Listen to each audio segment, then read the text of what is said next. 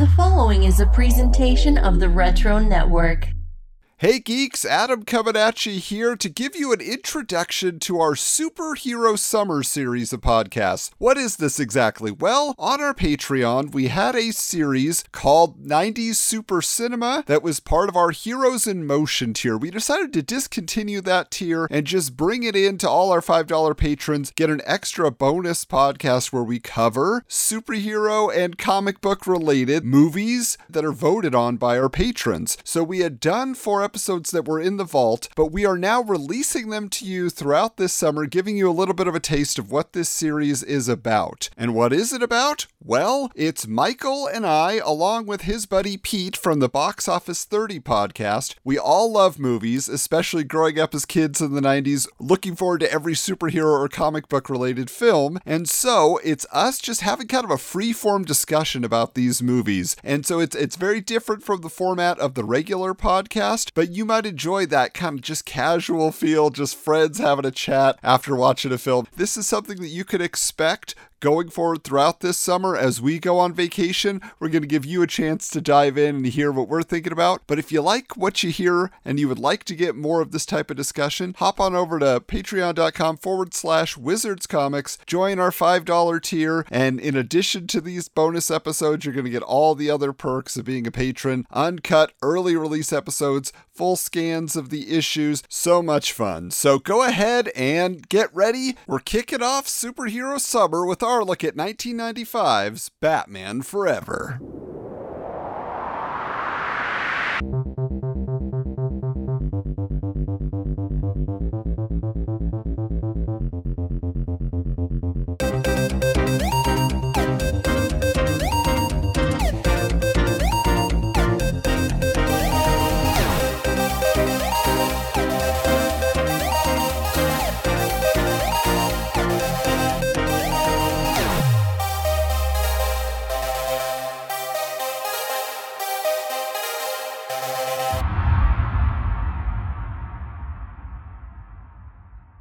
Hey there, and welcome to a very special episode. This is 90s Super Cinema. Oh, for those of you who are not part of our original Patreon, this was a bonus series that we put together because we love movies, we love comics, we love movies about comics, we love at least talking about movies about comics. And so this was the perfect way to do that. It doesn't fit into our normal format, but it's a great way to get a conversation going with knowledgeable people. And speaking of knowledgeable people, Michael, who is going to join us in this series? My other partner in crime on my Box Office 30 podcast, Pete, is here to join us. And instead of these two clowns leading us, I want to lead the charge on a conversation about this movie. Because it's a movie, guys. It's So how you doing, Pete? Good. Hello out there. I'm just happy every time I get to do one of these podcasts where I don't have to sit and write all the stuff up and edit it afterwards. So yeah, we should mention that good. This is going to be a very free-form podcast. We're not structured here. This is just like three friends talking about a movie that we just watched again for the first time in a long time. And like Michael said, there's a lot to get into. So, Michael, before we get into the movie itself, I do just want to ask, putting ourselves back in 1995, what was your anticipation, though, for Batman Forever after Batman Returns had come out? So I want to actually talk about this a little bit because I'm a big fan of movie posters, as most of us are. And to me, this had the second best movie teaser poster next to the Batman Returns teaser poster of just the cowl ears. And I have that poster in my basement right now of the question mark leading into the bat symbol. Now, am I insane in thinking that I got that for you? You might have gotten it for me. I was trying to remember because I was going to bring that up, and I like could be totally off base, but I think I had found that and got that. That was like one of the first things I gave you in our early portion of our friendship, if I remember correctly. I'm like 95% sure you did get it for me because I'm like, I don't remember ever buying this on eBay, and it just magically I'm like, I don't have this in a frame, but I do have it. So I was over the moon thrilled about this movie, especially when you would read in the trades or you'd read in Wizard, like what would possibly come about of it. And my thought of like seeing Billy D. Williams potentially becoming Two-Face was a big deal for me. And then, originally it was supposed to be Robin Williams as the Riddler, and I was really excited about that. And, when those things changed, and then the first reveal we find out was, Jim Carrey was going to be the Riddler. I was like, oh, Jim Carrey would be amazing. Tommy Lee Jones I think he was like fresh off of The Fugitive or something like that. And I was like, oh, Tommy Lee Jones is bigger than life and fantastic. And then I really liked Chris O'Donnell, and I liked Val Kilmer at the time. And, Nicole Kidman was Nicole Kidman. Like, she was huge. And I was overly excited about this movie. In fact, I have a childhood friend. His name is Harold, and we've known each other since I was probably about 5 or 6 years old. He's like my surrogate older brother. His dad and my dad are very, very close. Pete's met him. We've gone to football games with him. He was like a senior in high school when I was like in 95 for me to go to this movie. Maybe he's even a little bit older than that. And I remember him picking me up and bringing me to the theater, and we stood in line waiting to go to the movie. And he was as excited about Batman as I was, and I was super jazzed about it. And we both kind of came out of the movie after. We're like, okay, it wasn't what we expected. Oh, that's interesting. Yeah, because like definitely for me, like you're saying that, the poster is setting you off. You're so excited by that. And you see the cast, that's the anticipation. For me, it always comes into the tie-in promotions. Like for whatever reason, if McDonald's Happy Meal for you. It is 100% the McDonald's glasses, okay? Because yes. I have a full set of these. So the beautiful, I think the Two-Face one is the best with the coins as the handle. I but have the Riddler my display cases back there, yeah.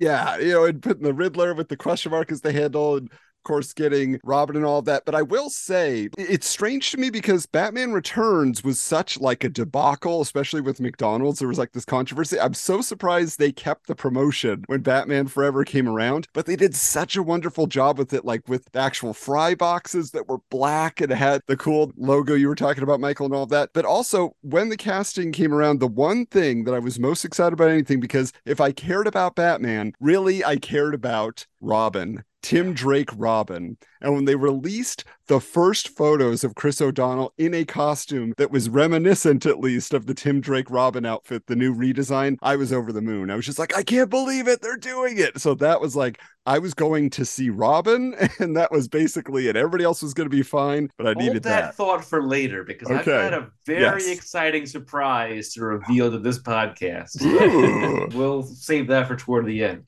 Well, let me jump in there real quick, though, because you just held up your McDonald's cups, and like McDonald's is the key here. This movie does not happen and become the movie that it is if it weren't for McDonald's being upset over how dark Batman Returns was, So I think that's really interesting that like, and of course, like Hollywood always works a little bit this way, but in kind of like my recollection, I'm hard pressed to think of something changing so tonally from one thing to a next due to a fast food chain. You know what I mean? It's crazy. I mean, like, Mike, I'm sure you're probably more an expert on this than I am, but like this is why Tim Burton wasn't attached to this anymore. He produced, but like everybody says he never showed up on set. Like Chris Nolan produced, yes. Batman. Exactly. Batman, Superman. Exactly. So, just a name only, right? And I know, like, between him and like Akiva Goldsmith and things like, elements came over for what was going to be Batman Continues, the third movie. But, they don't become ultimately with it because we went from noir Batman to neon Batman, and like everything kind of changed with that. And, everybody has their ups and downs on it. Me personally, I think this is maybe my favorite of the early batch of Batman movies. And I know like you're just like, we need to have a talk later, but on that note, I think again, it's a product of like how old I was and like, my attachment to Batman. And we've talked about this before, that my in on Batman was Batman 66. So that's all I knew. I didn't know The Dark Knight Returns. I didn't know any of that sort of stuff at that point. So for me, it was like the Bright Knight, not the Dark Knight that was like sort of leading the thing there. And I had never seen the original Batman movie. It just came out ahead of when I would have been old enough to see it. Your parents took you a little more before me, I guess. Yes, and I know 7-year-old me. I know you saw Returns for your birthday, but I also saw it at a friend's birthday. You know what I mean? And we've talked all this before. When Christopher Walken gets fried at the end, I'm like, ah, like hiding, from the screen and everything. But as you said, I mean, like this is like a product of exactly the time it was created in, and this weird set of circumstances where they said we can't go dark again, we need to go light. And Batman is such the epitome of that happening. Like that character throughout time shifts from like being very grim when that first comes out in Detective Comics, and then ultimately getting lightened up over 50s, time, yeah. And then getting dark again in like the 80s, and it's like the same thing I guess happens with the movies here. But yeah, I mean for me, like just saw Ace Ventura, so I'm like a big fan of Jim Carrey. I probably didn't have as big a knowledge or respect for Tommy Lee Jones, I guess, at that point, maybe. But I saw The Fugitive in the drive-in, and I thought this guy was awesome. So that's what it was. And certainly he is. You know what I mean? Funny enough, like given that I just said this is maybe my favorite of the early Batman movies, this is probably my least favorite Tommy Lee Jones movie. Oh, yeah. Oh, yeah. We're going to get into that. Yeah, we got to discuss that for sure. So this was a film that had an estimated $100 million budget, which was actually slightly lower than the original Batman movie was. And I wonder if they just held back money because they were afraid this was going to tank because people weren't thrilled about Batman Returns. And it had an opening weekend domestic and Canadian box office of 52,784,000, a US and Canadian gross of a total of 184.6 million, and a global worldwide gross of 336,567,000. We're getting into the box office 30 of it all. I know. I figured, you know what? We're doing this little cross-universe thing. I figured I got to do a little bit of, some of the math that we talk about. And I was sitting there thinking about, like, by today's standards, if a movie was $100 million to make, plus it must have been double that in the marketing, I would assume, 336 million is almost a loss in a way. Like they didn't. No, this movie was a big success. Oh, I know, critically and financially. And as a matter of fact, my little box office stat for you, and I don't have the exact number in my head, but it's something like 150 million more in earnings than Batman Returns. Oh, okay. So this really turned things around for them. This was like they were going ew, and then it's like right back up again. So I think it's hard to go by these things by our standards. I think the hard and fast rule I usually use for our box office 30 math is you take the number and you essentially double it if you want to know how much it made, these days. So yeah, it's not doing like $1 billion like, most of our superhero movies are these days, but this is also during a time where superhero movies are not really a thing yet again, Also, there was a lot of talk about the casting of this movie, and, Michael Keaton backed out of the movie and they grabbed Val Kilmer. And do you know the story as to why they grabbed Val Kilmer? I think I had heard that, maybe it's more interesting and complex than this, but I had heard that he was really into him from having seen Tombstone. Yes, it was a lot to do with Tombstone. Exactly. Joel Schumacher was like, this guy could be Batman. And Joel Schumacher has this thing, I guess. He does this for Val Kilmer, and he also does this later for George Clooney. He's like looking at them in a movie poster and draws ears on them to see how they would look in the cowl. That's basically the story. And he called them up. He said, hey, let's do it. Do you know that there was a lot of people up for the role of Robin? But, Chris O'Donnell was not the number one choice initially. Do you guys know, who was up for Robin? Please tell me Jonathan Brandis is in there. Jonathan Brandis, come on, hot off of Ladybugs. An interesting note before we jump far off Val Kilmer, too, and this is just a kind of a funny anecdote that I heard about this, which is that I'm trying to think of what the movie was that he was prepping to do. I don't think it was Congo. It was another one. But when he got the call from his agent that they want you to do this, he was literally in South Africa in a cave full of bats when he got the call. So I was like, that's really kind of cool. That's a little fortuitous, little really wink from the universe. Was it The Ghost in the Darkness? Did he do that movie with Michael Douglas? Thank you. Yes, that's exactly what it is. Such a good movie. Such a good movie. So originally, Rene Russo was supposed to play Chase Meridian. Was I one of could his see guests, that. Yeah. which I totally dug. And my understanding, the only reason that they switched off of her is that they were going to pair her up with Michael Keaton. Michael Keaton. And then when you have the age difference between Michael Keaton and ultimately Val Kilmer, they decided they wanted to go with somebody a bit younger to try and more closely match him, which then is interesting when you're talking about Robin. And, you know, again, I'm sure we'll each have our grievances with this movie, but 23-year-old Robin trying to play as like 17, 15, 16, 17 just did not work. That scene where he like steals the Batmobile and all these people are like, "Oh, you're like a kid," and it's just like, no, he's not. He looks the same not. as you.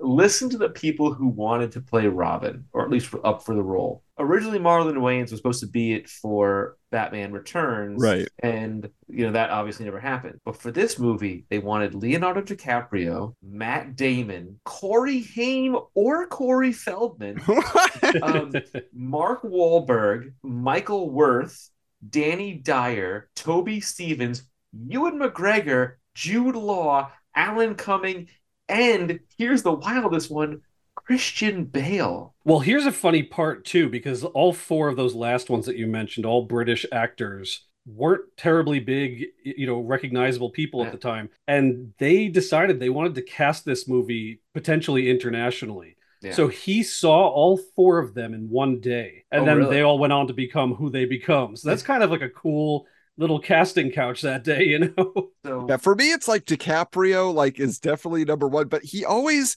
seems a little bit more mature. You want this guy to have like an edge to him that's a little bit more youthful. So I don't think that works as well. But like the name that I'm surprised didn't pop up in there is Brad Renfro from this era, because like, if I don't know if you ever seen that Tom and Huck movie with Jonathan Taylor Thomas, but it just feels like he has the kind of energy that's a little bit mischievous. But he also has kind of, he can hit the dramatic beats that are in this movie. So it feels like he would have been a great, because I said Jonathan Brandis earlier as an alternate casting, but he's a little too sensitive. I don't think he could hit like, I'm a tough guy. Yeah, watch this. I'm wearing a leather jacket. That's the thing. I think they're thinking in ultimately grabbing Chris O'Donnell and then outfitting him the way that they did throughout the movie. He's a tough biker dude. He's got his earring, which is like quintessential 90s. I think 90s. They were like, we need to get that teen audience. We got to find somebody that's kind of cool to do that, because Robin, great character, but can certainly be corny at times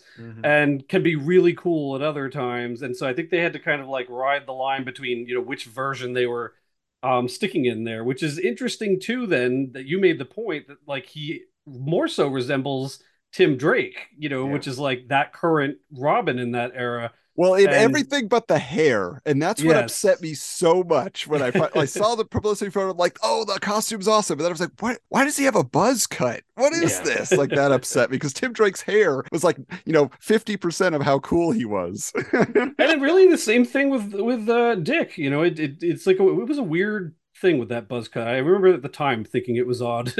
Now, I mentioned about Rene Russo, but before Nicole Kidman landed the gig, they also auditioned Sandra Bullock, Robin Wright, Janine Triplehorn, and Linda Hamilton for the Chase Meridian role, which I found very surprising. Now, before Tommy Lee Jones got the role, and I'll tell you how he got the role, which is very interesting, they also looked at Clint Eastwood, Al Pacino, Martin Sheen, and Robert De Niro. But because Schumacher liked Tommy Lee Jones in the movie The Client, where he also plays a lawyer, that's like the role of being Two-Face, the lawyer. That is crazy, because I was 100% sure it was Under Siege, because he's playing the exact same character in Under Siege that he's doing here. Yeah. Now, can I bring up a Two-Face complaint in this movie? Because I don't know if I hadn't noticed this before. This isn't a Tommy Lee Jones specific complaint. This is more in how every other character refers to him as Harvey Two-Face. Which is so bizarre. Like, I don't know that I've ever read in a comic anybody calling him anything other than Harvey Dent and or Two-Face. Yeah. And what was funny is I started watching a little bit of a behind the scenes thing, and even in that, they're referring to him like Tommy Lee Jones is like, oh, I didn't know who Harvey Two-Face was, but my son did, and he really wanted me to do it. And I'm just like, Harvey Two-Face. Oh, stop saying it. It was making me itchy. Yeah, totally cringeworthy for me too. I'm just like, it doesn't make sense. Like, why would that come out at all? Like, you know what it's cool, and what's cool is Two-Face. Even the action figure from a few years earlier, in like 1990, it said Two-Face, not Harvey Two-Face. And it's like, it's always been my mind that Batman uses, Edward or Harvey in a way to like humanize them and try and like bring them back. And particularly if you go off like the history of Bruce Wayne and Harvey Dent being good friends, sort of a thing. And they kind of play at that a little bit in this movie. But, it's, I don't know. It's just bizarre. Harvey Two-Face. So now to round out all these people, because I think this is very interesting about Batman. Before they landed on Val Kilmer, they actually offered the role to Ethan Hawke, who backed out. And then they looked at Alec Baldwin, Billy Baldwin. So they went through the Baldwins for a little while. Dean Cain, Kurt Russell, which I could see, Ray Fiennes, Johnny Depp, Daniel Day-Lewis, and here's the kicker, Tom Hanks. Before they landed on Val Kilmer in the cave of bats. Oh, that is crazy to me. Wow, like because none of those feel like they would work very well. I don't know. You know what? I'd kind of like to see. Batman? Yeah, I'd kind of like that, but I'd kind of like to see a Daniel Day-Lewis version. That could be kind of interesting, to be honest. What would his method acting have been? He's like, I must earn billions of dollars and live in a mansion for a few months, so I understand. Yeah, sitting up on gargoyles in the city. Yeah. So I just find this like literally anybody in Hollywood, they were trying to see who they would get to. I mean, the only thing I'll say is obviously I'm a huge fan of The Shadow. I have a whole shelf full of Shadow merchandise from that movie. And Alec Baldwin basically was auditioning with The Shadow, to play Batman. So he could have worked, but and especially in this where it has that tinge of humor to it, he's very good with that type of stuff. So of the list, he's the one that would have made the most sense to me. But at the same time, I don't know. He still doesn't quite have the erudite nature. Like he doesn't, he's very like, hey, I'm New York, he's still got the gruff nature. So that's basically it. I mean, there was other people other than Robin Williams they looked at before Jim Carrey, including Kelsey Grammer, Matthew Broderick, Phil Hartman, Steve Martin, Adam Sandler, and Rob Schneider. Oh no. Adam Sandler is the Riddler. Batman!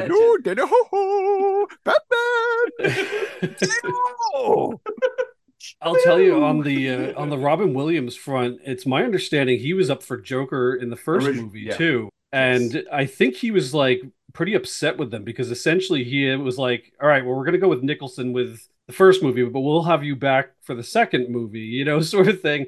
And they didn't bring a character in there. And then when he was up for this again, they didn't. So like after that, he was like really mad at Warner Brothers for kind of screwing him out of it multiple times, He was basically cast as the Joker, and then Nicholson said, I want to do it. And they just kind of kicked Robin Williams to the side and said, oh, we'll give you the Riddler instead. And he was going to do it until Keaton backed out. I'm curious on Schumacher being the choice as director. Do we know how that happened? Is there a reason he was selected? Because he seems kind of out of the box in a lot of ways. Like, obviously he had done like The Lost Boys, and he had done Falling Down. And The Lost Boys feels like the closest to this, I would say. But he'd never done something so like outlandish and like high octane, I feel like. So, well, and I think the other thing that most people would have known him for at that point in time was music videos. He used to direct a lot of music videos too. I don't really know the exact reason. If I had to guess, I would think it's a little to do with like visual style and wanting to sort of change the look a little bit.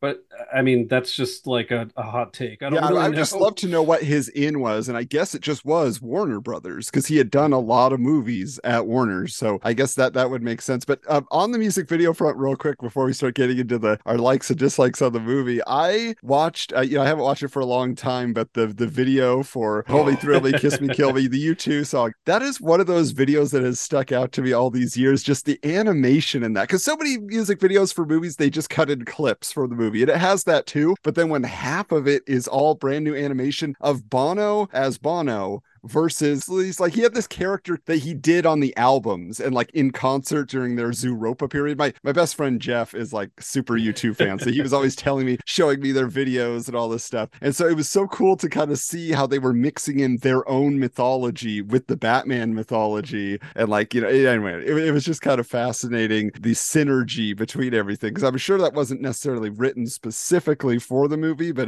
they were like, yeah, we could just use this. Well, the one that was specifically written for the movie is Seal's song. Kiss from a Rose, right? Kiss which is so bizarre because, like, you know, a lot of 90s movies huge. Had songs written specific to the movie, and it was usually a big selling point leading up to the movie. They'd put out the single or they put out the album, whatever. But it has like nothing to do with like the characters or whatever. But if you go watch the music video, he's like on the Batman set, like singing in front of like the bat signal. It's like, you know, it's weird from two angles. It doesn't help the Batman movie, and then the Batman movie doesn't really help him in his song, you know? Like, it's bizarre. But also, like, was he a big draw? Because it's a great song, but I'm just like, he was not a huge artist other than that song. He's essentially a one-hit wonder because of, you know, Kiss from a Rose. So that's what's weird to me also. Other song. He did? Okay. Yeah, I remember him being like a thing during that period of time. There was a song before Kiss from a Rose, but I will admit that I only just found out like 3 or 4 years ago that it's The Gray, not The Grave.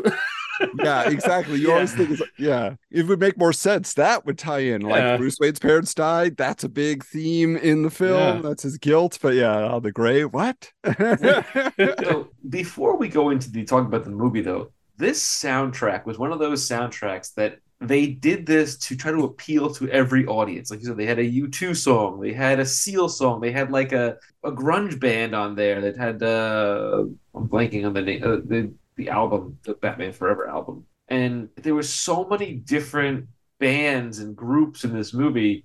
So like, they had Offspring. That's right. Offspring was in this thing. And Brandy had a song in this. Method Man had a song in this movie. They literally were like, let's grab somebody from every genre and put them on this album to sell CDs. Well, it is. And like, look, you know, like a couple of years back, more than a couple at this point, when Guardians of the Galaxies came out, you know, and like everybody's like, oh, that was so cool. They put all this like great like 70s music in, and it like really jazzed the movie, and like it made everybody like, you know, like everybody had a new Pandora station that they're building off of that, you know what I mean? But like, with that said, I think that's what they were going for with this too. I think that they were like looking at this franchise and going like, all right, we had a huge hit with the first one. We had a really kind of lukewarm, you know, not so great reception on the second. If we're going to keep this thing going, we got to like get out there and do it. And I think they put this like, you know, they moved away from score, not totally, but a little bit more, and decided to kind of just stick a lot of this like, you know, stuff that was going on at the time. You know? Yeah, totally. And MTV is huge at this point, you know? So like, I think they were just trying to cash in a bit on that. And I think in some ways it worked, you know? Well, it's interesting because, like, obviously with the first film, they made Danny Elfman a star. There was a score album separate from the Prince album, right? And, like, in this movie, like you're saying, like, some of those songs are used. I don't feel like all of them are in the movie by any means. They're just, you know, music inspired by the movie Batman Forever. But for me, like, the score in this film, it isn't the Elfman score, and I totally forgot that. They don't even really call back to it at all. It's this Elliot Goldenthal. Like, it's great. Like, it's so bombastic. Obviously, it fits the film much better than the, you know, the drudgery of the Elfman score. Like here and there with you know, we'll get into the difference between Schumacher and Burton filmmaking, but it's just like, I love this score. I've been listening to it since I rewatched the film. I'm just like, this is fantastic. How did I not appreciate this? Oh, Michael, you have an opinion? I will say it is a decent score. I think the score in cases works better than when they put the music in. Yes. I think certain places they didn't need the music, and other places that the score could have been even more so. I think the music works best when we're in Riddler's house. Like the scenes where it's just in the background, Like I think the score would have been, I would have liked to hear that more than some of the pop songs, so to speak. But yeah, we can go on for days and days about that. You know what's funny? You know what the score makes me think of? And to your point, Adam, same thing. I didn't go find the album to re-listen to, but I only just watched the movie today, so it's very fresh in my head. But I watched it this morning on my phone. Yes, I was like, I gotta get this thing going here. I think it is a really cool step away from the Danny Elfman score. Like, if you're not just gonna rehash that or or do some like slightly different variations on it, especially if you can't get Danny Elfman to show back up without Tim Burton for this. It makes me think of the video game. And I know whenever I say this to Michael, he has like a blank face on. So I'll ask you, Adam, did you play the Batman Forever game? Because it was actually a really damn good Batman game at the time. Well, I remember because the big selling point was it was kind of like, oh, remember how Mortal Kombat uses real people? They used real people in this game as the models of the characters. Yeah. Exactly. Yeah. For those that might be not as familiar, and same thing with Mortal Kombat, it's all video sprites. It's like they literally film somebody. I should say film. It's almost more photographically done from the side. And then they, turn them into sprites. They have all like the basic moves and little animations between them. And yeah, it was awesome. And they baked the score right into the game. And like, as I was sitting listening to the score, like for some reason it was evoking sitting there playing the game and like trying to remember like, wait, how do you jump up to this level? Oh, you got to like hit down. Like it was like, all those weird 90s video game quirks that I feel like we should do a whole other like podcast or video cast on the Retro Network about. But yeah, it was totally evoking that for me. And I was like, that's awesome. Like it's great how something like score can bring back like, memories that you haven't thought about in like a good 30 years, back for you. So that's pretty cool. Let's dive into the movie. And like I said, I've got a lot of thoughts because this movie out of the gate was a dumpster fire for me. Why are you opening with a joke? Do not open with a joke. That was. Are you hungry, sir? I'll get drive-through. And I'm like, Val Kilmer. I love Val Kilmer, but he can't sell a joke to save his life. He's great in Tombstone. He's great in Top Gun. He can't sell a joke in this movie if his life depended on it. And because, like, he says it, he's got this really pouty loose. I'll get drive. I think you have to blame the cowl for that. That was one of his complaints in having to play Batman. So okay, let's talk about the cowl for a second. That cowl, until he gets the sonar suit, does not look right on his head. It looks too big, and it kind of like flails back and forth. The sonar suit kind of fixes all that later in the movie, but the main costume in the movie, the body is fine, but the head kind of it looks fine when he's standing still. Whenever he's in a running thing, it just kind of looks awkward on his head. Yeah, well, on the costume, I totally forgot that original costume still had the yellow logo. In my mind, He always just had the bat across the chest that just blended in the same gray color. Like, I've totally forgot because that costume looks fantastic. I feel fantastic. Like wonderful. The cape is beautiful. Like all the cape work in this movie is fantastic. Minus the nipples. Let's get the elephant in the room out there, right? Nobody needed that. The or that gratuitous butt shot. The butt shot, the nipples. I don't know what. Like Joel Schumacher says that he was trying to go for like the Greek god or like Greek. Right. There's a lot of that in this movie. Lots of statues. Yeah. Like Spartans and that kind of stuff and that kind of physique. But again, you don't need the nipples. You don't need the butt shot. The suit, when he's just standing still, that looks great. And I actually think the way they do the chest emblem in the main costume, that it's yellow, but it's less yellow than like the Keaton ones.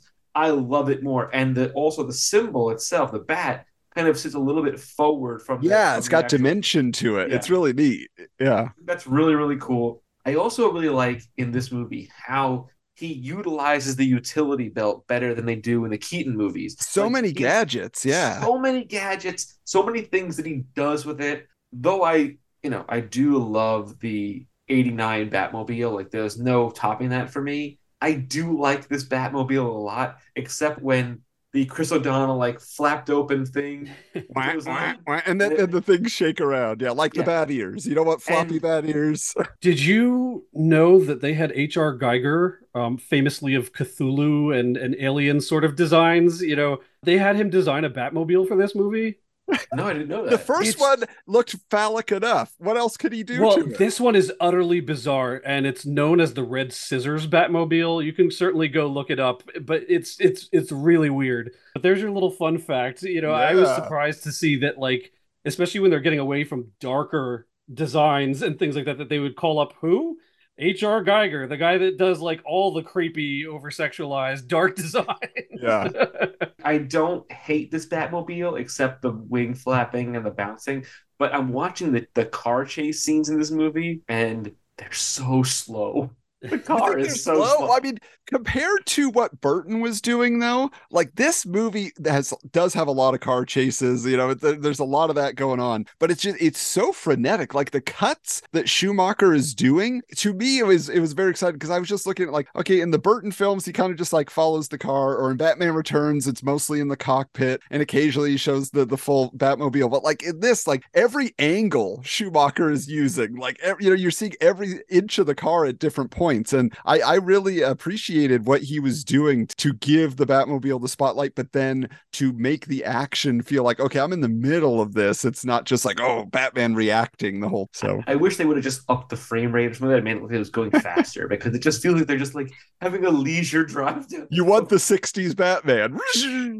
Well, it's like the problem you have that they don't really remedy until they start doing some of the more modern movies where they're shooting in places like Chicago or New York or whatever, which is that they're filming this on sets. You know what I mean? And like sets are only X, distance long. And so they kind of have to like, do what they can to like not go barreling through the cardboard buildings, I guess. But as opposed to the Tumbler that's just doing like 80 down like Yeah, no, guys, one thing I wanted to bring up, because I did read the Batman Forever comic book adaptation. I have that. I can't find it, but it's somewhere in my bookcase. Somewhere around, yeah. And so I read this, and I also listened to the audiobook. Now, the audiobook is read by Rene Auberjonois, okay? So he is in this movie, and when I saw his name in the credits, I was like, where the heck is Odo? Most people know him as Odo from Deep Space Nine. I'm like, where is Rene Auberjonois in this movie? He doesn't show up until the very end, and he is Dr. Burton at Arkham Asylum. He's the guy who basically looks like Joel Schumacher. I was like, what the? Great little nod with the name. But the thing is, he had a bigger role because in the audiobook and in here, he is at the beginning. There's the whole Harvey escaping. There's these deleted scenes. Two-Face is getting out of Arkham Asylum, and you got this Dr. Burton character who's like consulted throughout the movie. So it's just like, you got to feel bad for the guy. He's just like, I have one line at the very end of the film,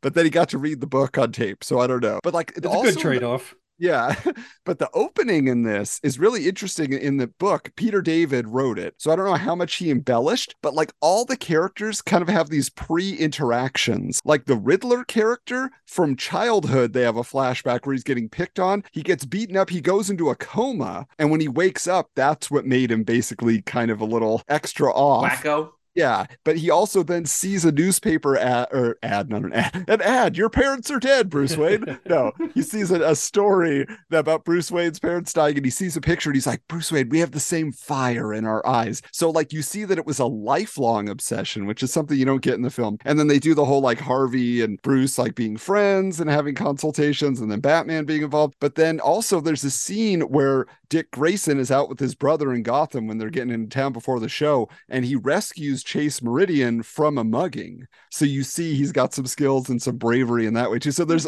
just a lot of setup in those ways, and a lot bigger dream sequence with Bruce's nightmares as well. There's a lot of that. So, but the whole opening, like if that was in the original script, I see why they cut it, but it feels like it would have added another dimension to the movie that was a little heavier. What I do know is that, like I said, Akiva Goldsmith was like kind of working on adapting what had already been like pretty fairly laid out groundwork set up by Tim Burton at all already with what they were going to do for Batman Continues. So if I had to guess, certainly some of the things that you mentioned are in fact, there as deleted scenes, and you can still go and find them on the internet. And then some of the stuff you can find like different things where they're talking about at least some of the backstory, particularly of the Riddler. Like, again, they ultimately ended up with him in this, like, he's working for, Bruce Wayne and like the R&D division of like, I think they said like the electronics division or something like that. They had just won some grant or something.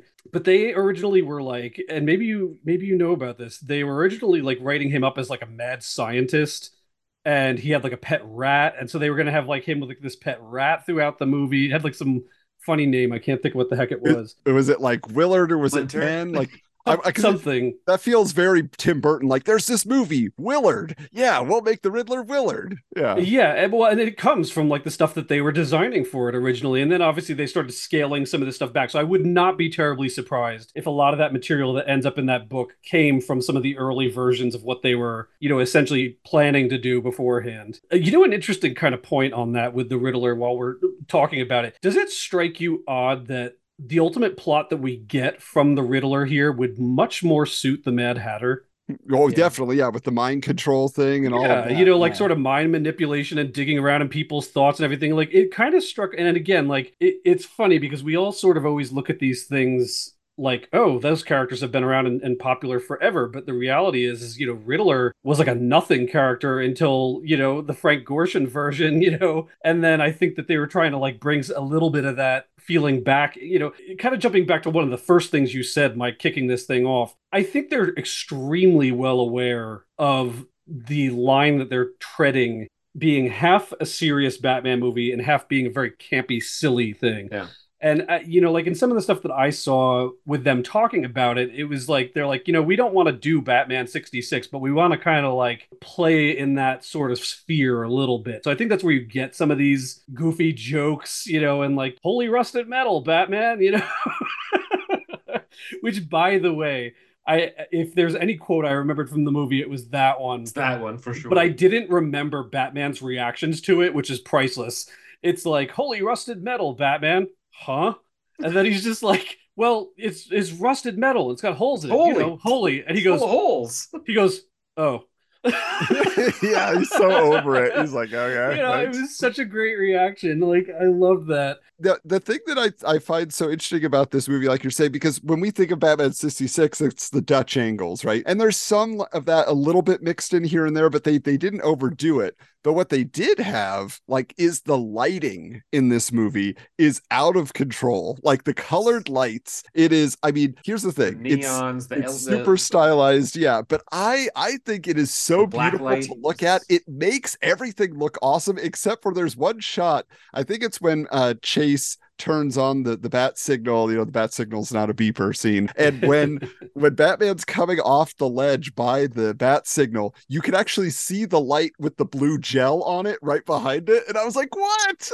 Like, this is a stage production now. That's what it looks like. It looks like theater. It looks like Broadway. A lot of it, but to your point, like stagey, like you see it feels like sets. The art direction, the stage setup for this, I think it's one of the reasons I really like this movie. It's got such a cool, unique visual style to it. And like when you really sit there and look at it, you take like the Riddler's lair at the end, right? He's got his like, brainwave machine and everything, but he's just got stuff in the background where it's just like a set of lights that are like alternating. But it looks really cool. It looks like there's like lightning or something happening. Or just the laser projections of the, exactly. Yeah. Lots of fog machines happening in this film, but it really does have, and like, even when you start getting into like costuming, like Tommy Lee Jones's outfits where, certainly like you can say what you will about the face makeup, I think it's been done better elsewhere, but like this kind of like crazy neon purple face that's on like the scarred side, and then like the suits that are like tailored to exactly half of it being like a normal suit and the other half being like these like wild slashes of color. Somebody was having a lot of fun designing this, you know what I mean? And like it's really punchy and it really shows the Dark Knight. Yeah, well, I mean, like, as compared to like Dark Knight, where it's like a lot of shadows and a lot of not seeing things fully. You just had a face on that was like, eh.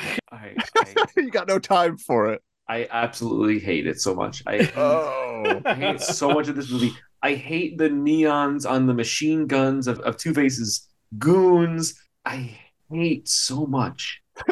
Like, and you always have, basically. Oh, but rewatching it, I sit there and I'm like, how did this? If this movie is this bad and it got released, that Batgirl movie must be an abomination.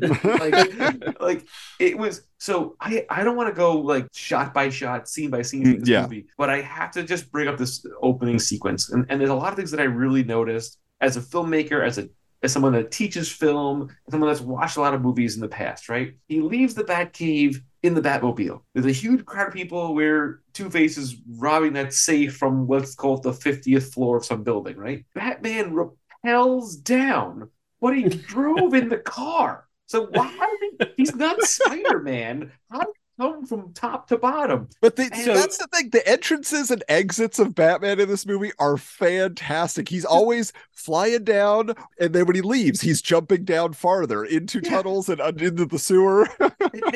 There's no rhyme or reason for gravity. To your point, like, and that's one of the funny things that I was really thinking about today, now rewatching it again, as you and I always call through the 30-year prism, rewatching this is like this movie on the whole. And again, to a kid, I loved it. It was awesome. It was like everything it needed to be. But then when you put like your thinking cap on and start thinking about like motivations, not only of characters, but like, why would this scene be in the movie? It's a lot of vignettes of things happening, but there's not a lot of reason between it, And so I'll bring up, because you just mentioned like this great like Batman escaping in an awesome way. So they have that car chase scene, jumping back to our car chases, where Two-Face is after him, and he uses that essentially Batmobile grappling hook to grapple to the wall and go up it.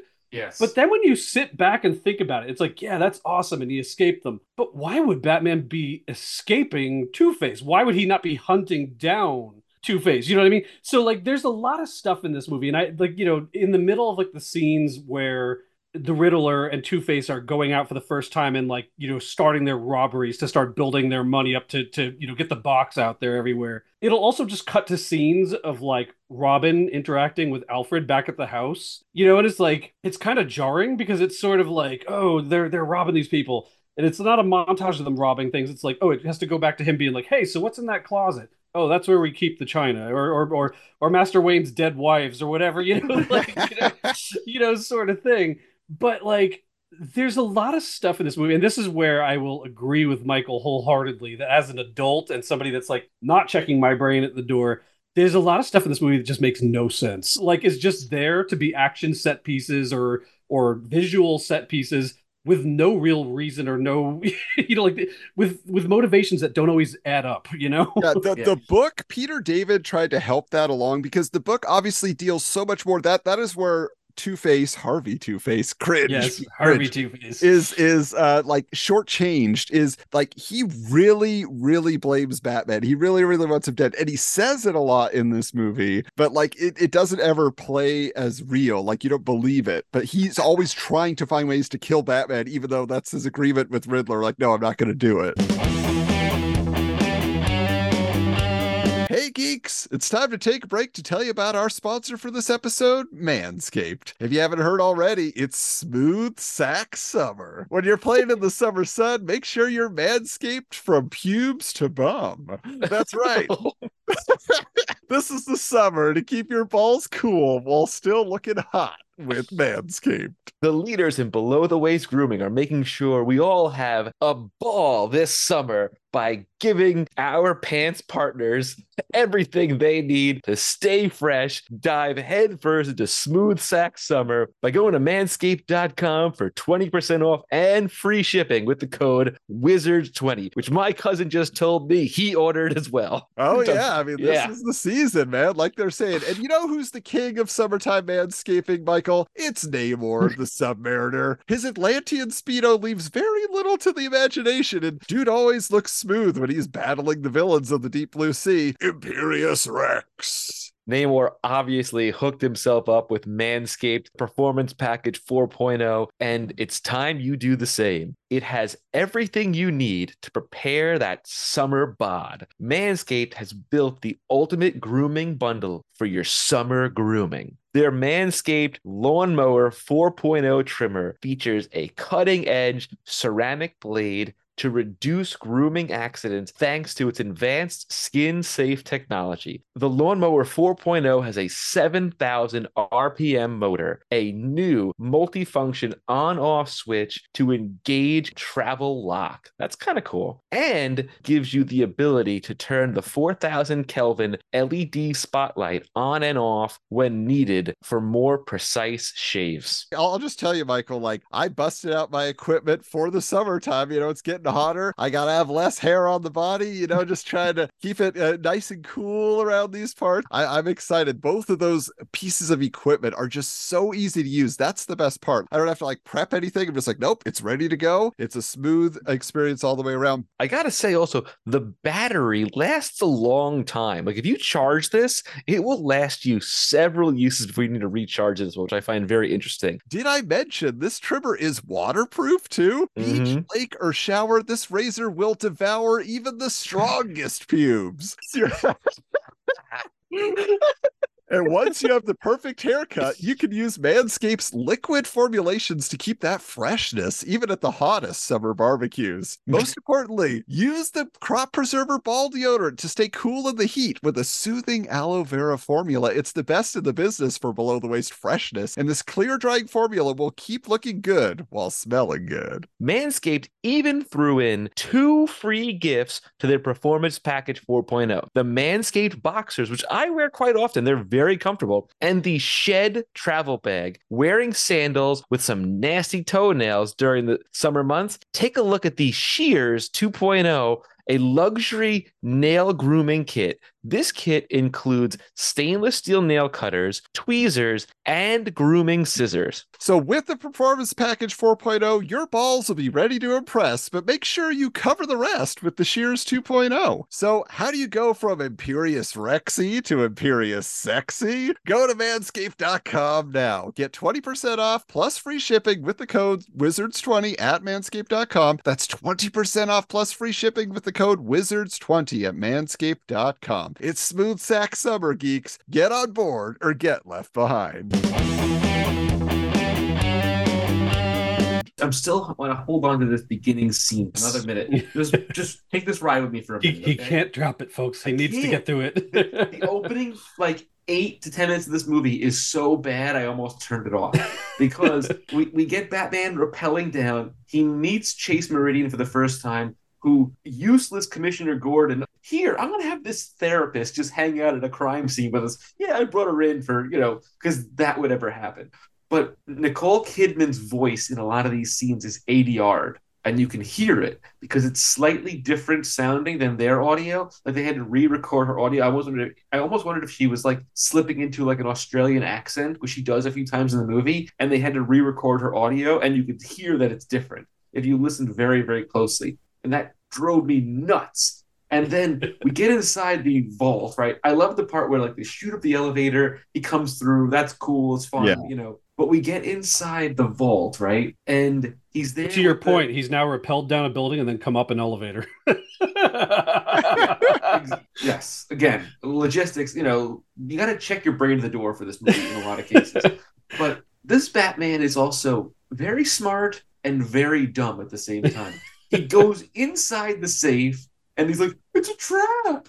Oh, no. And the thing closes. And the actor that they got into this scene, he and the reporter lady with the wacky glasses are the worst actors I've ever seen. It's boiling acid. Yeah, I was gonna say you gotta drop the clip in right here. Oh no, it's boiling acid. Well, the thing is, so that guy looks like Sweet Chuck from the Police Academy movies. He's this 40-year-old guy, and at the end they're like, "Don't worry, son, you'll be okay." They talk to him like he's some sort of 20-something night security guard. That part makes no sense. Can I throw out my other favorite character from that scene? And I think it's that scene because I think Chase is down below too, right? She's kind of witnessing this whole thing. Yeah. Is the guy that comes up behind her and goes, Batman, ah! He points at the sky. It's Batman, ah! So now, again, logistics make no sense. So Tommy Lee Jones or Two-Face is there, locks him in the cage. 15 seconds later, he's up in a helicopter in the top of the building, pulling the thing up. How did he get all the way to the top of the building and in the elevator and in the helicopter? And then he pulls the thing out and it rips the thing out. Okay, fine. It rips the safe out. I find that very hard to believe that safe would weigh that helicopter down. No question. The biggest problem with it is he pops out the guy's hearing aid and it makes that sound. I was like, I need that hearing aid. Oh. And he opens the safe in 5 seconds, opens the lid, and then he has his little torch and he shoots the grappling gun to bring this safe back. There's no way. He didn't have any calculations, no math. He just pointed, fired, and this thing had the perfect trajectory to swing right back to where it came from. And I'm just like, That's it.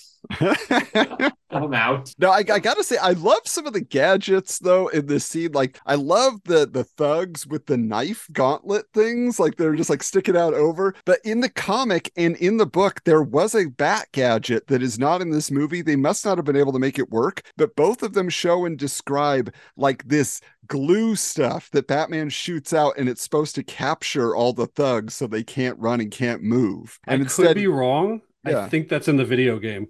Oh, okay. So they incorporated I think it he uses that gadget. Yeah. Because here they just like there's two guys that are like the one guy's being tased and then he throws the other guy into him, and that was supposed to be some sort of goo that he was trapping him in. But I want to mention, Michael, so because we haven't talked too much about her in this, but this is my favorite Nicole Kidman performance. I think she looks the best. I love her like noir style, like femme fatale, even though she's not like evil. I actually think that would have been an awesome twist for the movie if she was like helping out Harvey or something like that, you know, like that would have been really interesting. But either way, like I just love her performance in this. She's fascinating to me. Like I've seen her in a lot of things, but this is the one where I just feel like she jumps off the screen in a big way. I do think this is one of her best roles. I do think she looks breathtaking and she steals every scene that she's in, especially with Val Kilmer. I think their chemistry isn't that great. I don't buy their chemistry all that much. What I do like about her is they kind of almost made her like Grace Kelly in a way. You know, even the way her hair or Veronica Lake. Yeah, just that classic. You know, like an Ingrid Bergman kind of a look and all that kind of stuff. I do dig it. I think she's really good. I think she would have been better with a different guy playing Bruce Wayne Batman, because he's just so, I don't want to say one-dimensional, but he's a little flat in a lot of scenes, and she's really selling it, and I just don't buy their chemistry. Yeah, I just wonder because like I agree that Val Kilmer is very one note in all this. He's just gonna play it like this, whether he's in costume or out. He's pretty much the same. Yeah. But like I know that there was a lot of tension on the set with him and Joel Schumacher, and they fought a lot. He wasn't happy in the costume, he said in his documentary, but just in general, he didn't feel like he got to act at all. And I guess like I wonder if that's just him, like this is my rebellion. Like I'm just gonna play it flat and uninteresting. I mean, my understanding of Val Kilmer until at least more recent years is that he's always been kind of a pain in the butt to work with. Like a lot of people have said that about him over time. I think he's just one of these actors that's kind of like, you know, drinking his own Kool-Aid, you know. I will say, at least as far as she goes, it's a tough act to come in right after Michelle Pfeiffer did what she did in Batman Returns, which is maybe the highlight of that whole movie, frankly. You know what I mean? Just an awesome character. And I don't really know, maybe Michael, you have an idea of why Selina Kyle essentially didn't carry over into this and that he moved on to Chase Meridian. You know, she kind of pays passing homage to like, oh, you know, like maybe it would work better if I, you know, was wearing like vinyl and had a whip, you know, and it's like, you know, sort of interesting that they kind of tossed in that throwback, because in some ways you could separate out the first two movies from this movie, and it could be as if they were rebooting the whole franchise. But they did essentially a reboot, throw that little cookie crumb backward, you know. So, but she is really good. But the funny thing for me with that character, here's on the interesting and the good side.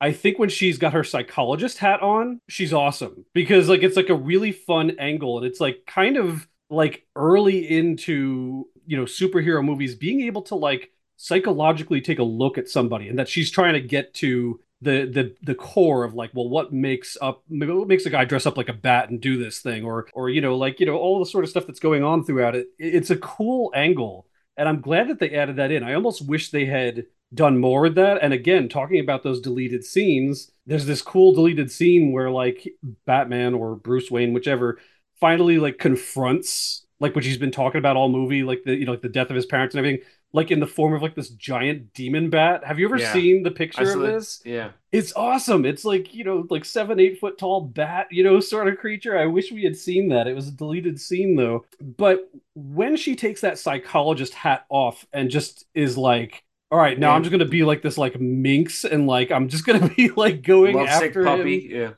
Yeah. It doesn't jive. You know what I mean? Like it just like it feels like such a weird like flip of a switch between when she's like really psychoanalyzing him and then jumping into like, oh hey, I've been dreaming about this moment, like getting you showing up on my doorstep and everything. Like, I don't know. It's kind of a weird flip. And she does well with it. Like she does extremely well with it, but I wish the character stuck to one of those things or the other, you know? So what I will say about this movie, and I like I said, I really paid a lot of attention and really thought about it as I was watching it. The scenes where it's either they're in Wayne Manor having conversations with Alfred, or the scenes in the therapist's office, like the quieter, like dramatic scenes, the movie is really strong in those parts, right? I think that's where Joel Schumacher shines in this movie, is these dramatic moments and these quieter moments where they're kind of like just being people and not being superheroes and villains and that kind of stuff. I think it's where the superhero part of it goes off the rails for me in with Joel Schumacher. And I think this is some of the better Alfred stuff in the movies. It kind of harkens back to the first Batman, where he's sort of like a mentor, but also like, you don't have to do this forever kind of thing. He also picks on him a little bit because he's just like, you're quite intelligent despite what people say about you.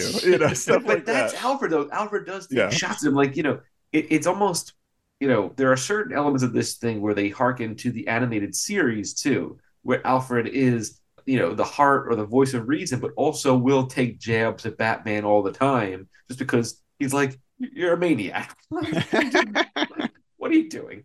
Well, and the other thing I would say too on the Alfred front is like Alfred's purpose in this movie is to acclimate us to Robin, becoming Robin. Because, essentially after his parents die, he has like one or two interactions with Bruce. But really, like the rest of the interactions are all with Alfred, leading to him ultimately discovering Batman's secret and then, deciding to become partners and all this sort of thing. And it's really Alfred that's pushing that narrative, even to Bruce. Like he's, Bruce is kind of like, no, you're not getting into this. And Alfred's just like, young men look who's talking, revenge, sort of thing. He's basically a younger you. So, I love the fact that Alfred has learned his lesson. He didn't let Vicky into the Batcave this time. He got chastised in the second film, and now what's he doing? He said, "No, we're guarding this. You're not getting down there. Nobody's going to know about this." Chris O'Donnell has to sneak in that way. So I think that's pretty funny. In the book, it's a little different because he sneaks in, but he doesn't like jump in and fall down the stairs. Like he gets his way in on his own, and then Alfred is there working on the Batmobile, being a mechanic for the Batmobile, and he just kind of walks up. He's like, "Hey, Al," and you're like, "Uh-oh," and then he just jumps in the car, and you see the whole scene of Alfred saying, "No." Oh, by the way, we have to mention, back on gadgets, that Bruce Wayne has his Dick Tracy video watch. Like that cracks me up. Like that was so funny. I was just like, he just uses it like it's no big deal. Chase Meridian should be like, what the? Like, what do you have there? This is an Apple Watch, 25, 30 years early. I do like that interaction though. Like he took the car, he took the Bentley, the other car. The Jag? It says like the Jag. The other car. I gotta give them like there's some writing in there like that. Again, it's not like the deepest writing, but it is funny. You gotta give it that. Yeah, and obviously, like the legacy of Batman and Robin tarnishes this movie a lot, and you forget like all the psychological stuff we're talking about is in there. There are those serious moments with Chris O'Donnell as Robin and all those things, which they're quieter. They're maybe melodramatic, but at least they're there. And whereas Batman and Robin is joke, joke, joke, joke, joke. Oh, super sad scene with Alfred once. Joke, joke, joke, joke, joke, joke. Like they overdid the comedy in Batman and Robin, but this one is pretty balanced, except for that's why I say, and I know Mike doesn't feel the same, and that's fine because he's a Batman purist, so he's allowed to have that. It's that like walking the line I was talking about before. They kind of keep going back and forth between the two, and they're kind of got in my mind, a decent balance going back and forth. Yeah. Whereas once we get to Batman and Robin, like you say, like they just go like right past the line over the other side and fall down the cliff. It's just poor, awful jokes the whole time. So. Let's talk about Robin for a little bit, right? Because that the scene at the circus is one of the stronger scenes in the movie. It's an interesting scene. I want to just point out that like I think in this particular Batman movie, more people find out that he's Batman than any other movie combined. Like he even says up and yells that he is Batman. Well, then he swings into the center ring to fight the thugs. You couldn't the hell out of a piece people. of fabric, and put it over your face. Gee, why is why is Bruce Wayne beating up all those guys? How can he do that? How does he do that? But, the thing that disappoints me about this scene is Two-Face shoots the family and they fall, whatever. But later on, they harken back to Bruce Wayne says 2 shots rang out of the dark. He shot a machine gun. That wasn't 2 shots. and besides that, I wanted to go back to the animated series. I think the way they do the animated series with Tony Zuko and that whole Robin origin with Dick Grayson is just so masterful that, like, I would have figured out a different way entirely to tell that origin, because you can't compare to how beautiful that 2-part episode was in comparison to this, 10 minutes. Well, it's the same thing they do with Batman and Robin. They take the Mr. Freeze, the Emmy Award-winning episode, and then they barely adapt it, for Mr. Freeze's story in there. And but you're bringing up a very good point there, because Robin's Reckoning, that's a 2-part episode that is masterfully handled. And here they did exactly what they did in Batman 89. The villain of the piece is the origin villain for this character. He killed his parents. Joker killed Bruce Wayne's parents. Okay, Two-Face killed Dick Grayson's family. It's just it's too much of a shorthand, not complicated enough. It's funny. It's a little bit like, not exactly the same. How many times we've seen Martha's pearls fall to the ground. It's like a tough nut to crack getting Robin into Batman. It's like he either almost has to be there as is, and you just accept, all right, Batman and Robin are a thing. It's like they did an okay job bringing him in, and I like that they paid homage to how we've seen, Robin become Robin in the comics with, the Flying Graysons and the parents fall to their death, and he joins Batman, whatever. But at the same time, and it's kind of the case with a lot of these movies, and it becomes this thing where it's like, well, we have to have 2 villains. We can't just do one. We have to have 2. Well, that means we have X amount of screen time that we need to develop Batman more. We now need to develop Chase. We need to develop the Riddler and Two-Face, and now we're going to throw Robin in on top of that. And there's just not enough screen time to do that with everybody. So, Robin is very one-dimensional in this, in so much as that he's a mad young person because somebody killed his parents and he wants revenge. But there's not, like I said, there's not that interaction between him and Batman and really getting to the, the gritty, this happened to me, but I don't want the same life for you. It's sort of just all passive. It's just like I said, we keep getting these little vignette scenes of Robin interacts with Alfred. Then he does a thing where he does a backflip and gets into the Batcave. Then it's just then he Ninja steals laundry. a car and goes off and exactly. Yeah, the ninja laundry thing. I mean, it's cool, but it almost feels like something out of Ninja Turtles or something like that. Also, where Robin, or before he's Robin, it's Dick and Bruce, and he's doing this training on one of those training dummies, and then Bruce shows him I can kick this thing in half. You got to respect me a little bit, So there is a little bit more, but most of it is just Bruce yelling at him, and I don't want this for you, and blah blah blah. And it's just I'm gonna do this with or without you, which again makes sense, but it just doesn't play from a 23-year-old guy who should be a 16-year-old who you would be honestly worried about him. If they had found, and this is how film and TV always goes, they usually always cast somebody a little bit older so they're not dealing with laws about how long somebody can work during the day, etc. But if they had cast somebody, you brought up Leonardo DiCaprio earlier. I don't know how he would have been as a Robin, but I do know he had a very young face at that point. If you think about Jack and Titanic, you think about him in Romeo and Juliet, he can play a teenager really well. Who would have been pretty good? Tobey Maguire. But Tobey Maguire doesn't have bad boy. We saw Spider-Man 3 when he tried to play a bad boy. No, but and his back would have been worse earlier.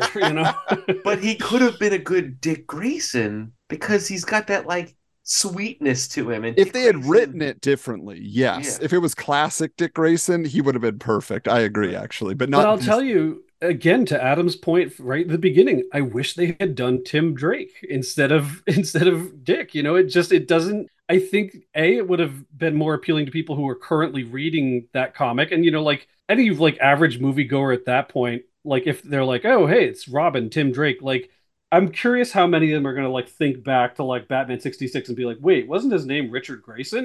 Well, but also the origin of Dick Grayson being a trapeze artist, people don't go to the circus anymore. In the 30s and 40s, that was still a thing. People I don't know why anybody now. In Gotham goes to anything involving a clown, frankly, So But here's the funny thing about that, with in particular, the way that they wrote, or maybe the way Chris O'Donnell portrays it, he has hints of Dick Grayson, hints of Tim Drake, but a lot of it is Jason Todd. Bad attitude, yeah. The anger, the car element of it, like he loves fixing cars and stealing cars and stuff like that. And so the least popular Robin, they use that model. It feels. I felt a lot of Jason Todd in this role. I'm like, wait a minute, they missed the mark on that one a little bit.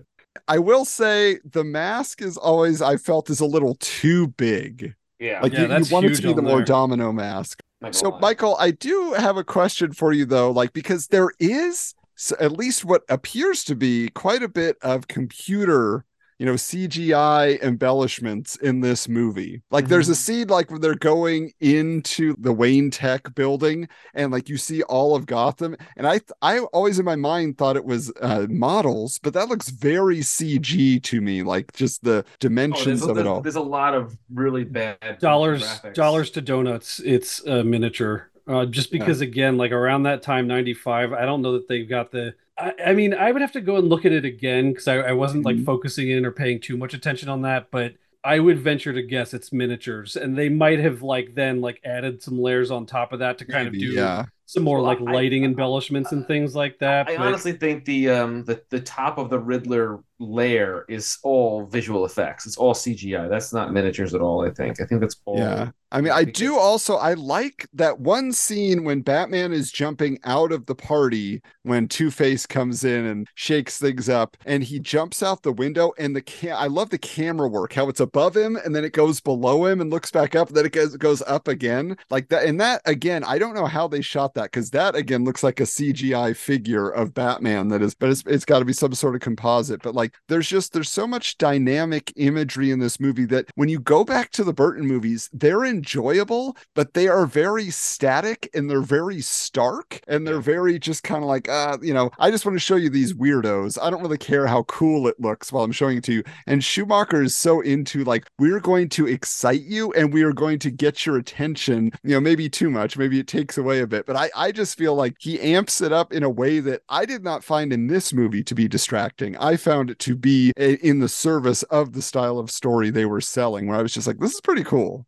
Yeah, I mean, I think they're going for bombast in this movie, and you mentioned it earlier with the the vehicle chase scenes. There's a lot of frenetic camera work and a lot of frenetic editing. So the thing that I appreciated about this movie in particular, because we've said this before, like Batman Returns, they made the city of Gotham feel very small. It's like literally just like the town square, where this Gotham feels much bigger. Like it feels massive, and I really appreciate that. The one thing that I had a huge question mark about this movie, funny enough, it's a Riddler question mark, but no pun intended. But we see them go on their little crime spree, but how long does it take him to manufacture all those boxes, make all that money, buy an island that is on a hydraulic lift that raises him up, 50 stories up?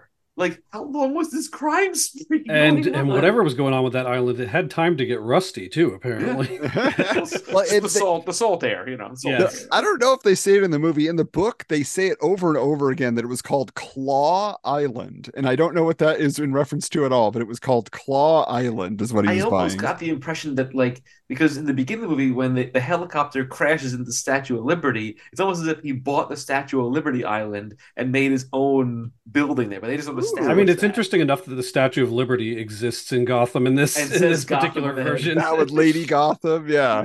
And then in the book version also, Two-Face purposely runs into one side of her face to make her match him, because he's going to go on this big spree. So he's like, oh, my lady, let's make you match me, and that type of thing. So that was on purpose, not just the accident that it looks like in the movie. But the one character we really haven't talked about, though, is Jim Carrey as the Riddler. My understanding is that he got paid the most of any actor at this point. Like, he broke the ceiling with Batman Forever with his paycheck. Like, he had that run, like we mentioned, Ace Ventura, Dumb and Dumber, The Mask. He's like the biggest thing. And so they get him in there. And he is basically just doing Jim Carrey's greatest hits in this movie. Like if a kid asks you, hey, what's that Dr. Robotnik from the Sonic movies? Why do people like him so much? You show him this movie and be like, this is what he did. And also The Grinch. He's basically doing the same stuff he does in The Grinch in a lot of ways too. But what do you guys feel? I mean, obviously Frank Gorshin's Riddler is so iconic for being very manic. How do you feel about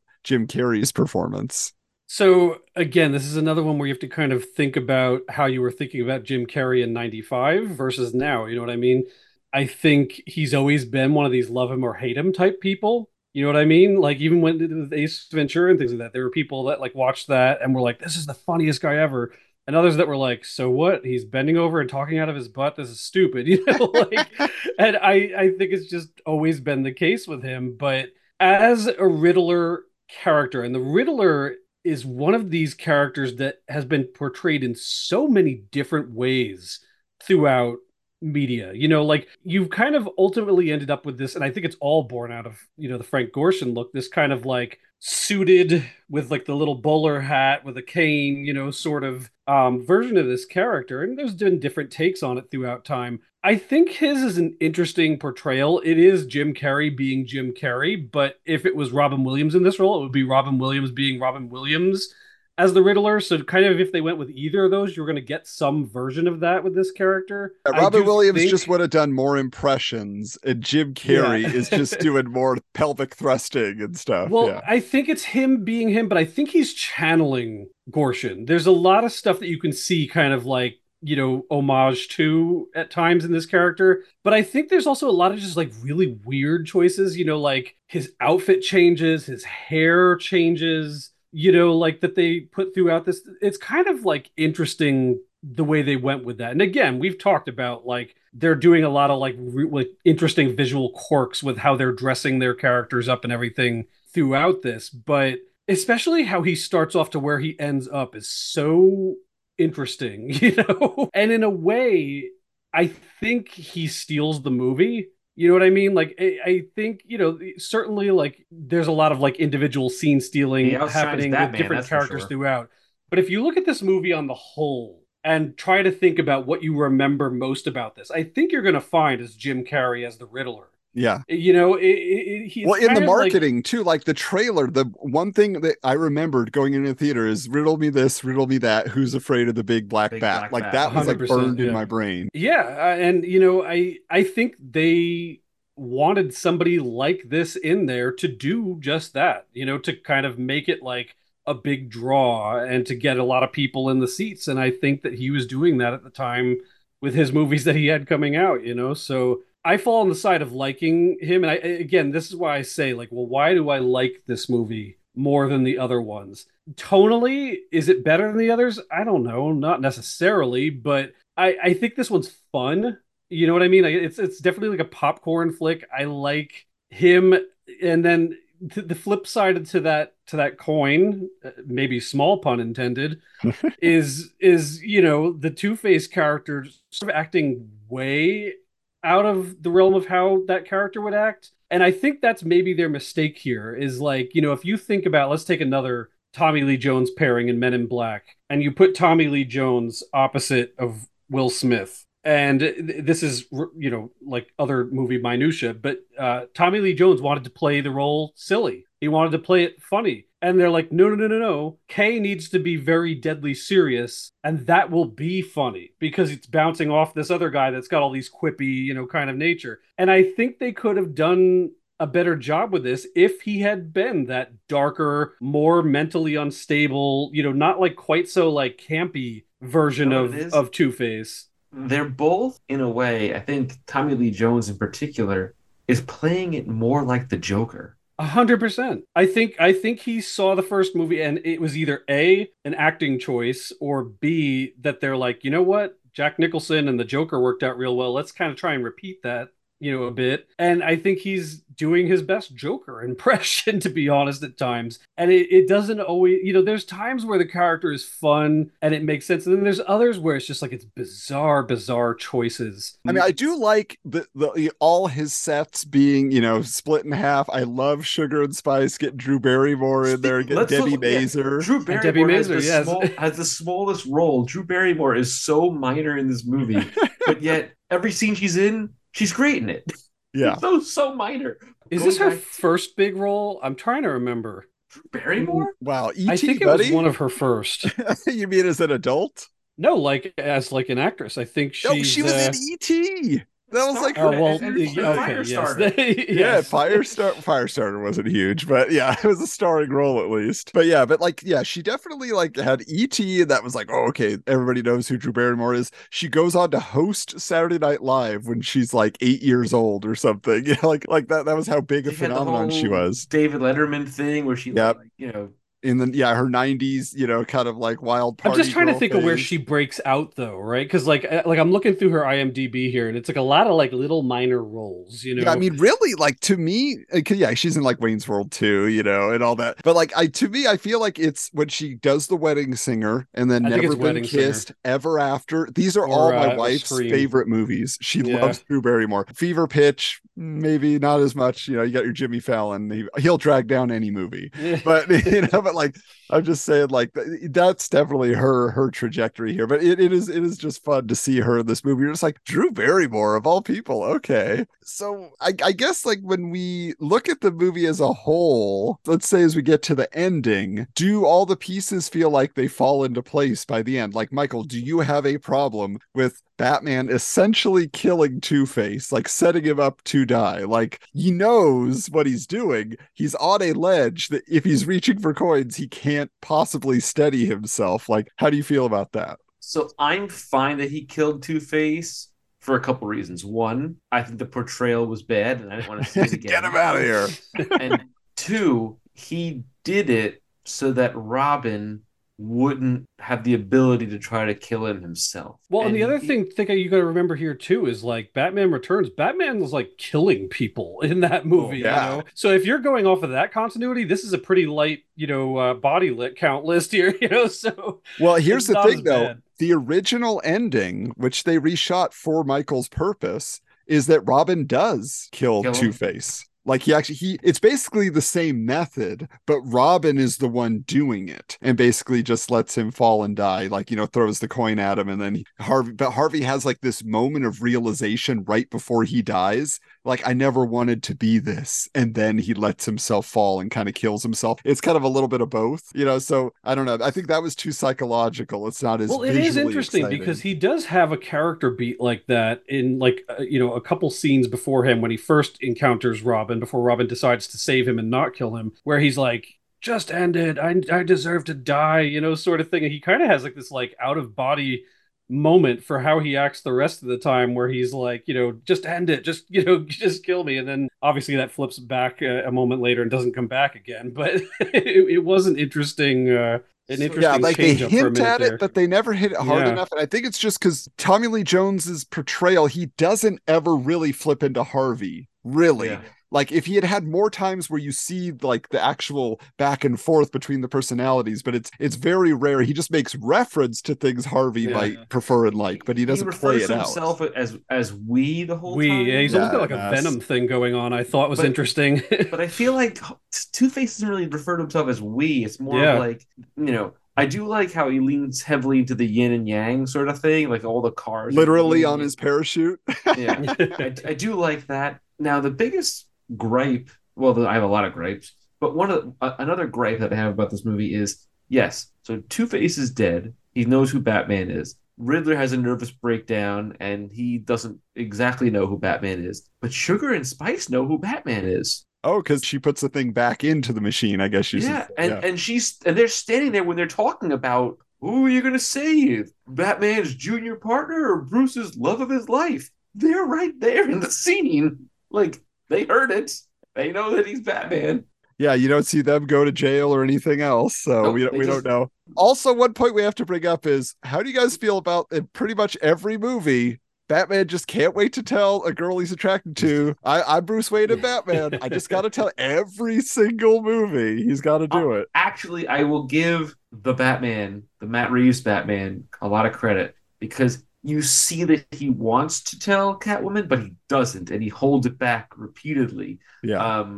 And that's the first time in any of these Batman movies where he doesn't give up who he is to somebody, you know? Well, again, this is like what cracks me up with, like, you know, the fact that they weren't able or whatever to carry over Selina Kyle and kind of progress their relationship at all. That, again, it's one of the more interesting facets of this movie is the psychological look that they're taking with this character, and that he's almost coming quasi to a point where he's like, I don't want to do Batman anymore. And he, for like a minute, decides that he's not going to, and that he's going to connect with her until, of course, they break in and happy Halloween, you know, and like, you know, kidnap them in the whole 9 yards. Which, by the way, where the heck do those little kids live that they walked like the miles and miles and miles to get to Bruce Wayne's door? They I hope he was at least earlier, giving out whole Snickers or something. There's not a gas station for miles, so that's got to be the Gotham City orphanage. Puts him on a bus, takes him to Wayne Manor. Like, you got to get the good stuff, you know? Yeah. Why does Wayne Manor not have a camera at the front gate? Like, but I think it's fascinating that, you know, because Batman Returns, obviously a Christmas movie. I never knew Batman Forever was a Halloween movie until rewatching it this time. But also, technically, Batman 89 is a Halloween movie too. There's that deleted scene that's on the trading card. It's Halloween, but it's also more like Thanksgiving. What they said with, you know, this is a little deep cut, real nerd stuff. When they were writing Batman 89, they said that they imagined Gotham City being New York City above 108th Street or 110th on the coldest Thanksgiving Eve in recorded history. And that's how they based Gotham City in 89. And I sort of looked at the movies like this. 89 is Thanksgiving, Returns is Christmas, this is Halloween, Batman and Robin is like springtime or summer. 4th of July. Yeah. 4th of July, and they make everything cold, you know. Yeah, that makes sense.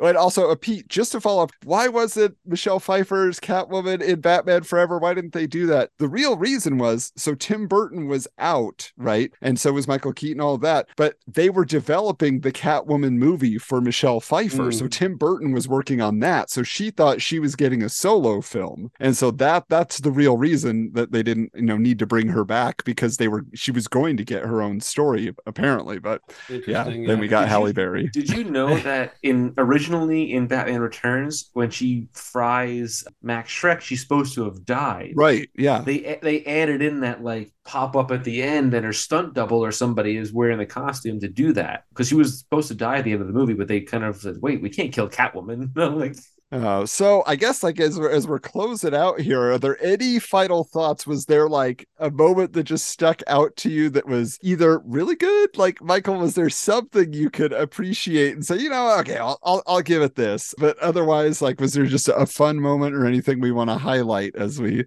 I'll let you two gentlemen go first. It's Batman. I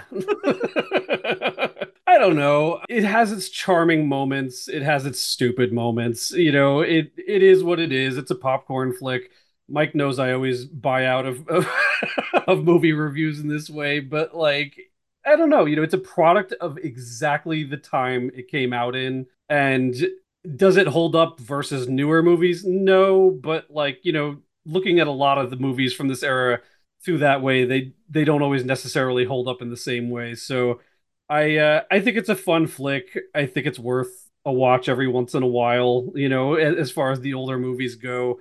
And it's the last decent one we get before Batman Begins. So it's like the last bastion for a little while, you know? Yeah, and I will say, so whenever I think of Batman Forever, I saw it in the theater, and that was fine. And I was just like, I liked it, but I don't love it. Like, I didn't buy it to own or anything like that. Want to watch it again. And then years and years later, I got the stomach flu terribly and had to go to the hospital for dehydration and all this other stuff. So I'm getting my fluids in me, and I had my video set up in my hospital room, and it, you know, just happened to be Batman Forever was on. And I watched the movie, and I was just like, you know what? This movie is so much better than I ever gave it credit for.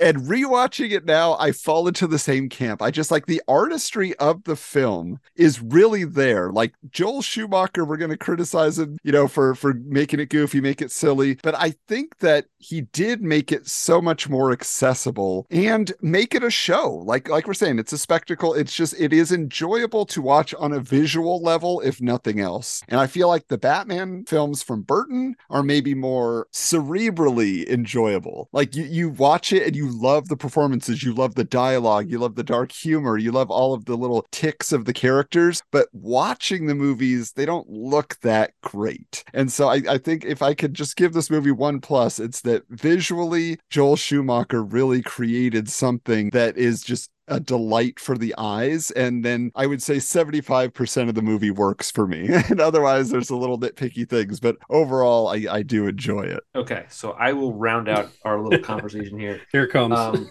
With things that I hate and things that I like. And I'll start with the things that I hate. I hate the portrayal of Commissioner Gordon in this movie. They had the opportunity to make him have a meaning because they don't really use him in the first two movies, and they just made him kind of like goofy and doofy and aloof, and it bothers me to no end. I've already mentioned the guy in the safe. That guy was terrible. The reporter, who they also bring back in Batman and Robin, is the worst thing they could ever do to these movies. It's Bob Kane's wife. You know that. Yeah, that's why she's in it. Yeah, and a bad actress.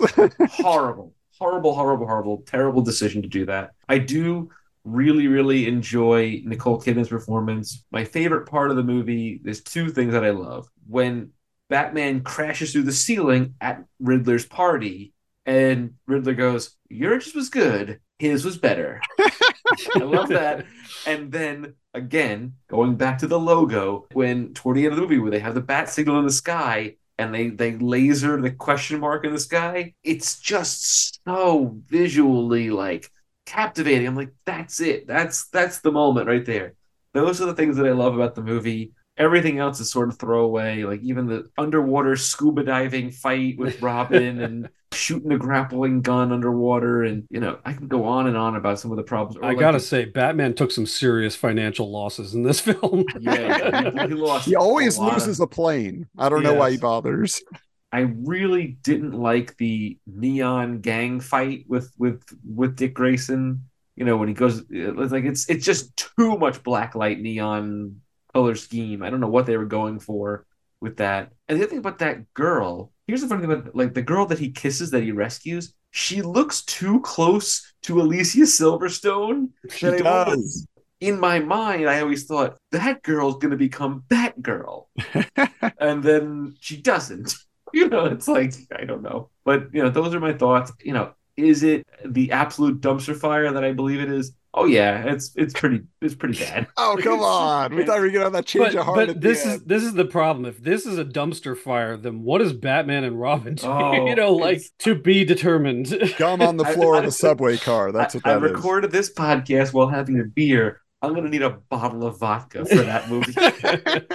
Well, it does feel like, Batman Forever has its fans, it has its detractors. Of course, we have to send a shout out to our buddy Steven, who is the #1 fan of Batman Forever. I got a promotional t-shirt that was sent to video stores of Batman Forever with the question mark on it from my another podcast I do here on the Retro Network called Rental Return Tales from the Video Store. One of the interviewees sent that to me and I had to go to Steven. So subtle name drop there. Hey, you guys got Box Office 30. I got other projects. But also, I want to point out that, Michael, of course, the best thing about this in the end is the Hot Toys. Now you have 2 Hot Toys. Oh, man. And honestly, this figure is pretty cool looking. And I'm really excited to see the sonar suit Batman. That's what they released. They didn't do the regular costume. They just did the sonar suit, which is kind of a bummer. I would have liked to see the other one too. It's in the movie so much more. But I guess because the scene where Robin appears is again with the sonar suit, that's why they did it in that way. And actually, you know what? That's something I didn't point out. That is probably the strongest thing in this movie's favor is they 100% justify why he has to wear another costume because Riddler blows up all of his costumes. And that everything except for that brand new one. Yeah. Then they go overboard. Wasn't in the vault.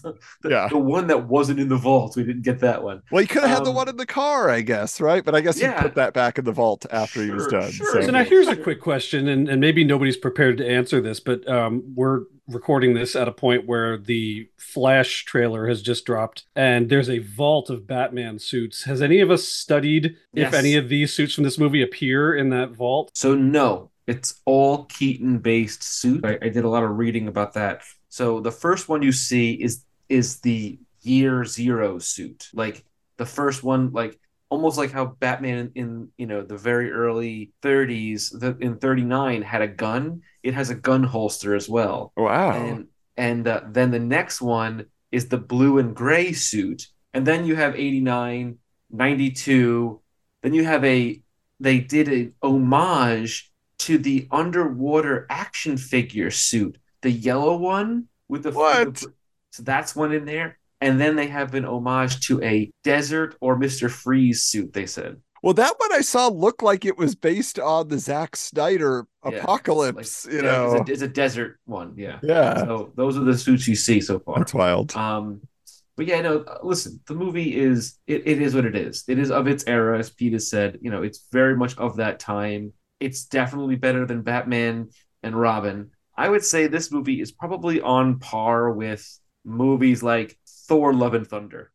There you go. There's some just good, for fun. There's some bad. There's some fun and some just whatever. Yeah. Well, speaking of fun, I think we should mention, so, this is obviously our first outing with 90s Super Cinema, so we hope you enjoyed the conversation here. We have kind of talked to our patrons, Michael, and some of the movies that they would like us to cover. They've talked about The Phantom. 2 people said The Phantom. Okay, I would do The Phantom. We want to talk Spawn. We want to talk Blade, so there's a lot on the docket here. So we'll probably put that up Patreon poll and let you guys vote and decide what the next one is going to be then. That we Dr. Mordred, Dr. Giggles. Yeah, there's so many choices. So don't make us feel too much pain in what we have to watch. But anyway, thank you so much, guys, for being patrons and supporting the show. And glad that we got to have this conversation. Pete and Michael, you guys love the movies. I love the movies, and plenty more conversation to come. We'll see what this next one ends up being. So that does it for our discussion about Batman Forever. I hope you enjoyed the fun we were having. And just a reminder, we will be back soon enough with another edition of 90s Super Cinema. And this time we'll be talking about The Phantom. Oh, are you ready to slam evil? I sure hope so. But hey, until next time, keep your books bagged and boarded.